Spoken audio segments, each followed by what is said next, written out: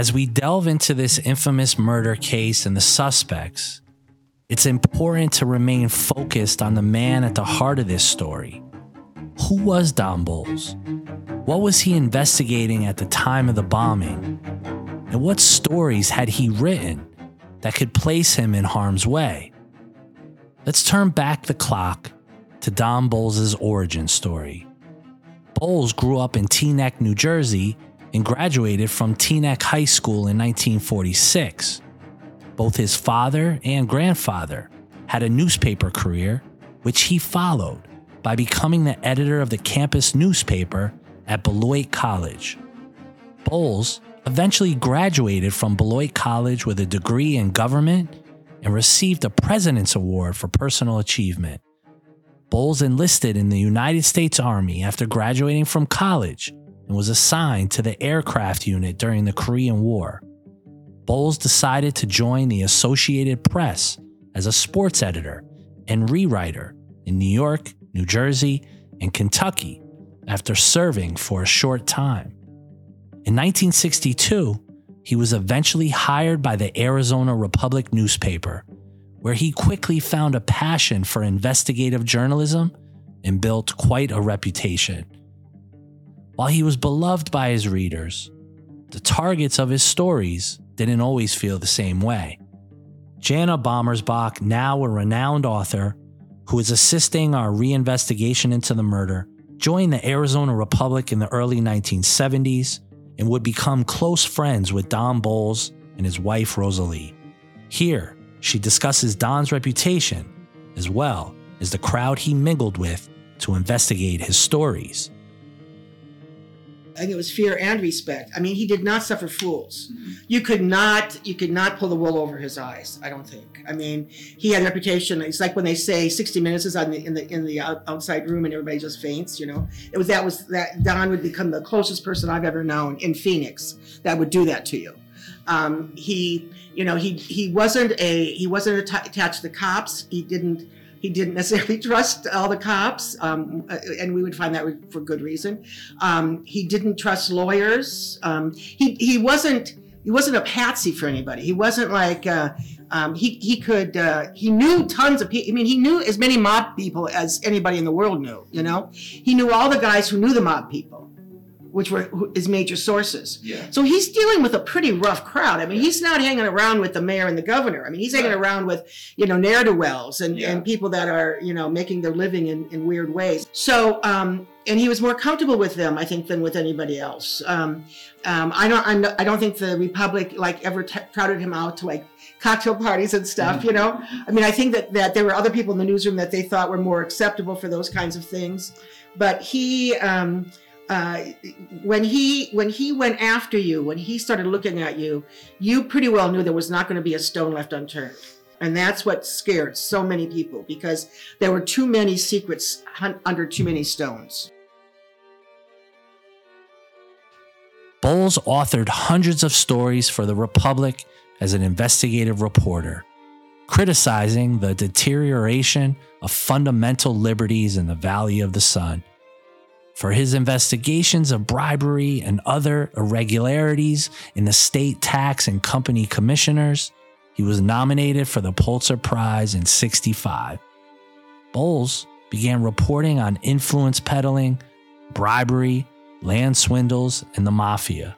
The Republic's first big effort to investigate land fraud in Arizona was a Bolles series published in 1967. He wrote extensively about Emprise Corporation, a Buffalo-based firm that, along with the Funk family of Arizona, controlled the state's dog racetrack in the late 60s and early 70s. His investigative series on organized crime in Arizona is still talked about today. Some of Bolles' earliest investigative work focused on land fraud in Arizona. In the late 60s, Bolles detected a real estate swindle in Prescott Valley, Arizona.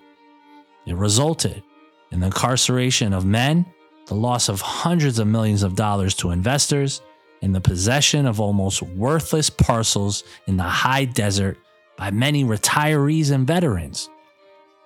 He linked dozens of land deals to organizations selling land that was practically uninhabitable, lacking water, roads, amenities. They would sell the same lot to many customers and sell the property's mortgages to various lenders. Ned Warren was Bolles' main suspect in this investigation. Warren was the man behind the fraud scheme in Arizona, and Bolles' reporting ultimately caused charges filed against Warren that led to a conviction and trial in late 1970. Ned Warren, an Arizona real estate magnate who has been under investigation here for land fraud. Both Emprise and Ned Warren have been under close scrutiny by grand juries. It was Emprise money which bailed out an Arizona firm controlling 6 dog racing tracks. And in 1972, Emprise was convicted of conspiring to hide ties to underworld gambling interests in Nevada. Warren's name has been linked with organized crime for years. Edward Lazar, president of several of Warren's real estate companies, was gunned down last year, one day before he was to testify to a grand jury investigating his boss. And it was at Warren's request, say some sources, that Senator Barry Goldwater and Congressman Sam Steiger wrote letters back in 1971 endorsing the sale of nearly worthless Arizona land to U.S. servicemen. The scheme was later found to be illegal. Both Arizona Republicans say they had no idea the land deal wasn't legitimate. Warren moved to Phoenix with his family in a budget of less than $1,000 in 1961. He was living a very lavish lifestyle in a Paradise Valley mansion, driving a Rolls Royce, and doing business with the Democratic Party chairman and other Phoenix elite members a few years later. He began by selling lots for other companies before swiftly forming his own. Warren was sued by a firm for stealing leads for land sales. It was Bolles' investigation into Warren and land fraud that connected him with Don Devereaux, a community organizer turned reporter who was conducting his own investigation on a dubious land development in Santa Fe, New Mexico. As an organizer, I increasingly became a journalist, digging into the workings of this land development operation. And the general manager was based in Phoenix at the time, a guy named Irv Jennings. And as a consequence, it smelled like it could be mobbed up in some capacity.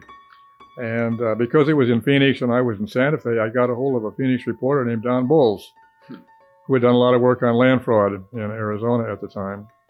And this was in the early 70s, and Don helped me gradually develop the information that this land development in New Mexico was actually an Ed Warren operation. Ed Warren was sort of the czar of land fraud in Arizona at that time, and was branching out into New Mexico without anybody's knowledge. And the BIA, which is supposed to represent the Pueblo, had not really vetted the subcontracts of the developer, and didn't realize that he was basically dealing with Ned Warren for marketing and bookkeeping and all that kind of stuff. And Don Bolles had helped me a great deal in the Phoenix end of this investigation. I'd come over a few times to work with him and meet him and everything, but he did a lot of the work here just out of his head. He knew from addresses what addresses in Phoenix were Warren-related addresses. And just a lot of things he knew from experience made it possible for us to nail this thing down. While organized crime played a role in a number of his investigations, Bolles was arguably best known for exposing the mafia's invasion of Arizona in a series called The Menace Within. The investigative series ran over 10 days in October of 1970 and attracted a lot of attention. Bolles received around 100 phone calls, and the series spurred the Arizona Attorney General's office to announce the formation of an organized crime task force following his stories. Don published that Menace Within series of articles, and it was the first really comprehensive look at the movement of Chicago mob people, primarily into the Phoenix area at that time. It had been going on for a while, but it had not really been noticed by very many people before Don began to understand it was really a serious kind of business. The Chicago mob, like a lot of populations, was a growing population of mob people, and they needed to colonize. I mean, it's like people need to colonize new places to grow. And so they began drifting out here in sizable numbers. Two of the key arrivals were Paulie Shiro and Tony Spilatro. came out about the same time in the late 1960s. Both major guys in Chicago. Spalatros went to Vegas ultimately to run Vegas for Chicago. But Don picked up on all of that fairly comprehensively. The published stories by Bolles caught the attention of Sam Steiger, a congressman who represented Prescott, a city north of Phoenix. Steiger was a Republican who used his power to testify against Emprise due to his concerns. He traveled down to New Mexico and testified in front of racing officials who were considering granting a permit to Emprise. But Steiger told them they had ties to La Cosa Nostra. The Funks became aware of all of the scrutiny of their operation and wanted both Bolles and Steiger to stop.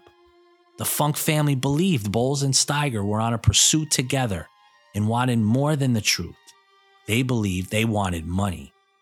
George Johnson, a childhood friend of Bradley Funk, was hired to investigate both Bolles and Steiger.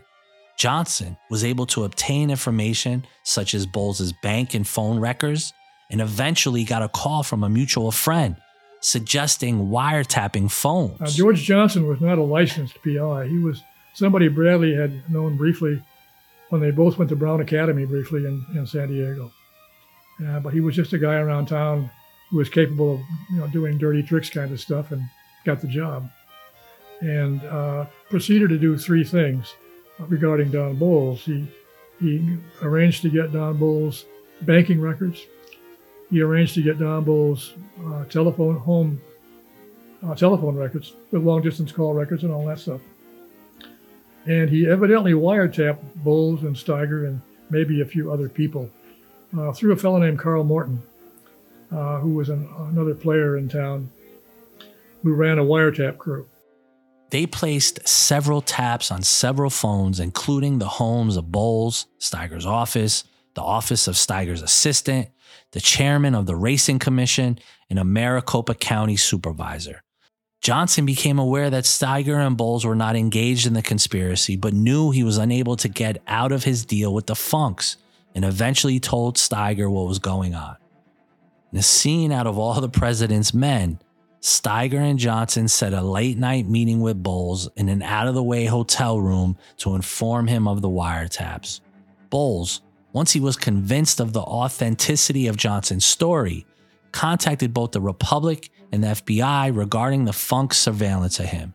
Sources told Bolles that the wiretapping charges were still being investigated by federal officials, but authorities seemed to be in no rush. Things would get much nastier between the parties after the Arizona Republic ran a story regarding the alleged wiretapping of a congressman and investigative reporter. Here, once again, is Arizona Republic reporter Richard Ruelas. The Funk family wanted to discredit him. So they wanted to follow him around, listen to his phone calls. They, of course, denied all of this, but they wanted to get something on Bolles to discredit him as a reporter, make it so that people didn't believe what he was saying about them. Like his bank statements and his phone calls. They were looking for dirt on Bolles. That way they could either take it to the newspaper, his bosses at the newspaper, or expose it to the public at large and say, look, he's a bad guy. Don't believe the stuff he writes. The first tape I pulled out of that box happened to be Bolles and his reporting partner, Dom Frasca, talking about the wiretapping. As it were. Just out of coincidence, that first conversation I hear is first Dom Frasca talking about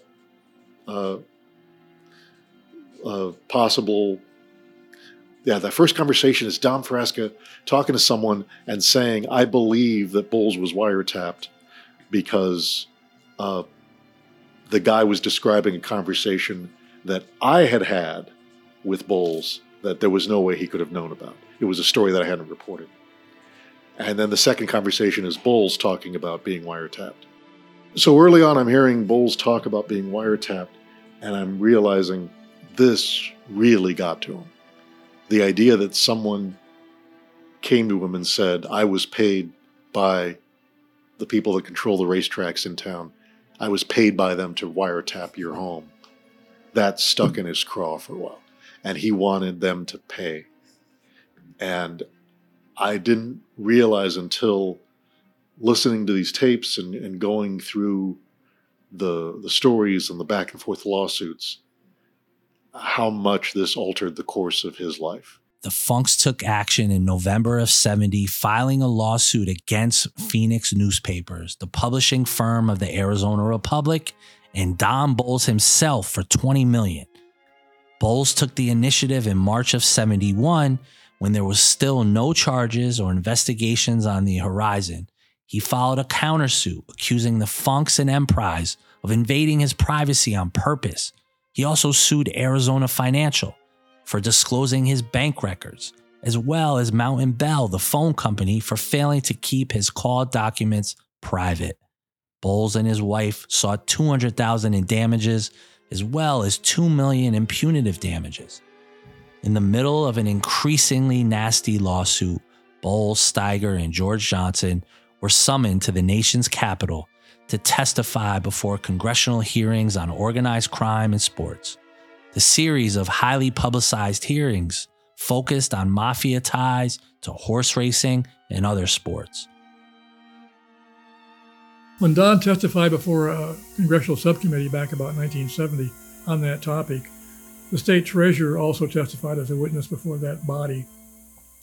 And one of the curiosities was that when the tracks periodically sold to new owners in Arizona, they sold for more money than they seemed to be worth on the basis of their declared income. Mm-hmm. In other words, they were being sold for more money than they were paying taxes on, which would indicate that some of that money was disappearing without being reported for tax purposes, which is a trademark signature of a mob having a skim operation going on at that kind of business. And the dog tracks were easy to skim because they were a high cash flow operation from gambling and concessions and everything else. A lot of cash involved. So Don was pretty convinced that the mob here, Bonanno and Company, were partners in that operation, and he was getting into it pretty seriously at that time. The wiretapping case would continue to haunt Bolles as he worked on investigations into Emprise, land fraud, and the Funks. After a hush-hush settlement between his bosses at the Arizona Republic and the Funks, Bolles was removed from the investigative beat and prohibited from continuing the newspaper's investigation into the Funks and dog racing. Bolles, on the other hand, continued his investigation in private. It was settled out of court in 73 for reasons that are interesting. And Don was transferred from investigative journalism beat to covering the state capitol and moved to the state capitol press room and told not to work on the Funks and Emprise anymore. And immediately, quietly continued to do exactly that. According to some former colleagues, Bolles seemed to grow dissatisfied with his job in late 1975 and had requested to be removed from the investigative beat, but that was not the case. The Arizona Republic had assigned Bolles to the state legislative beat after his research on organized crime had made him the most celebrated investigative reporter in the state. It had also made him a target. Don Bolles eventually transitioned from the investigative beat to the state legislature, despite suggestions that Bolles was withdrawing from investigative work. He was still hungry for it. On the side, Bolles continued working with a close friend and confidant, Tom Sanford, who served as Bolles' personal editor at the Republic.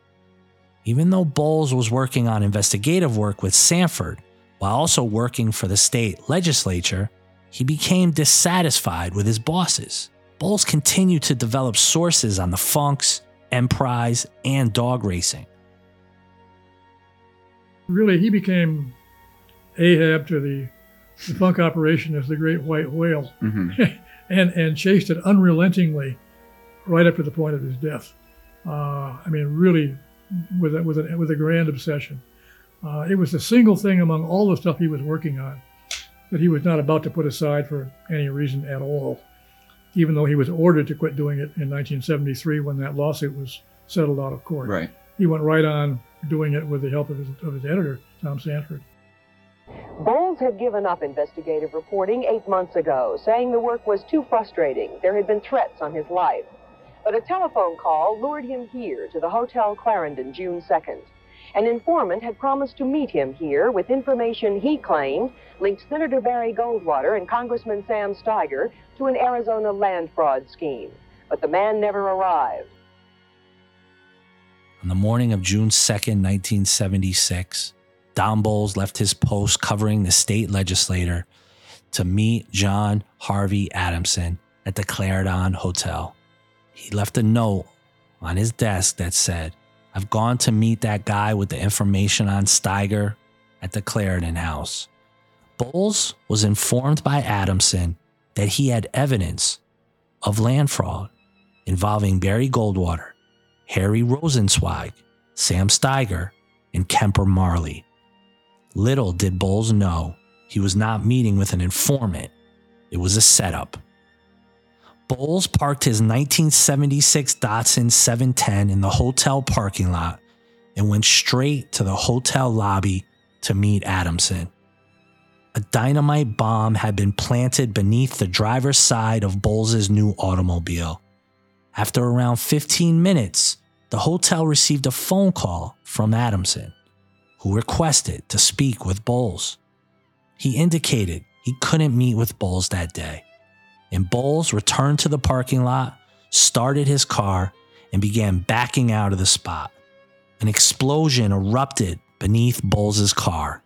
The blast blew a 2-foot hole in the floor beneath the driver's seat.